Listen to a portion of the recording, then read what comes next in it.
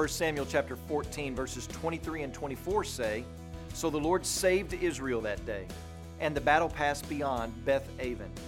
And the men of Israel had been hard pressed that day." The "that day" of verse 24 is the same "that day" of verse 23.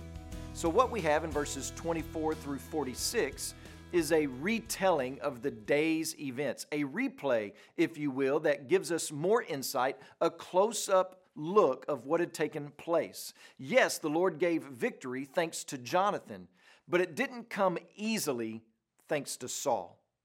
And finally, the feature of this text is the recurring description of the army of God. We read that they were hard-pressed in verse 23, and that the people were faint in verse 28, and then they were very faint in verse 31. So there is a progression of being distressed to being exhausted, and then into a state of being in a state of extreme exhaustion and tiredness, and completely frustrated with King Saul. How did the warriors get to this point? What brought on this detrimental, desperate situation for them? Well, it was King Saul and his leadership of them. And that's what the author wants us to see and to know. And he also wants us to remember this is the type of king you asked for. A king like the world who chases his own personal glory. Well, when you want that, this is what you get.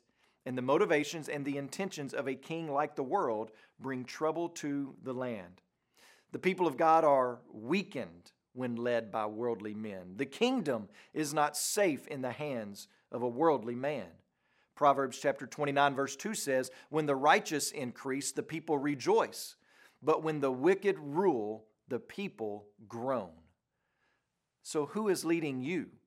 Who's leading your family? Where's your hope? Is it in the president?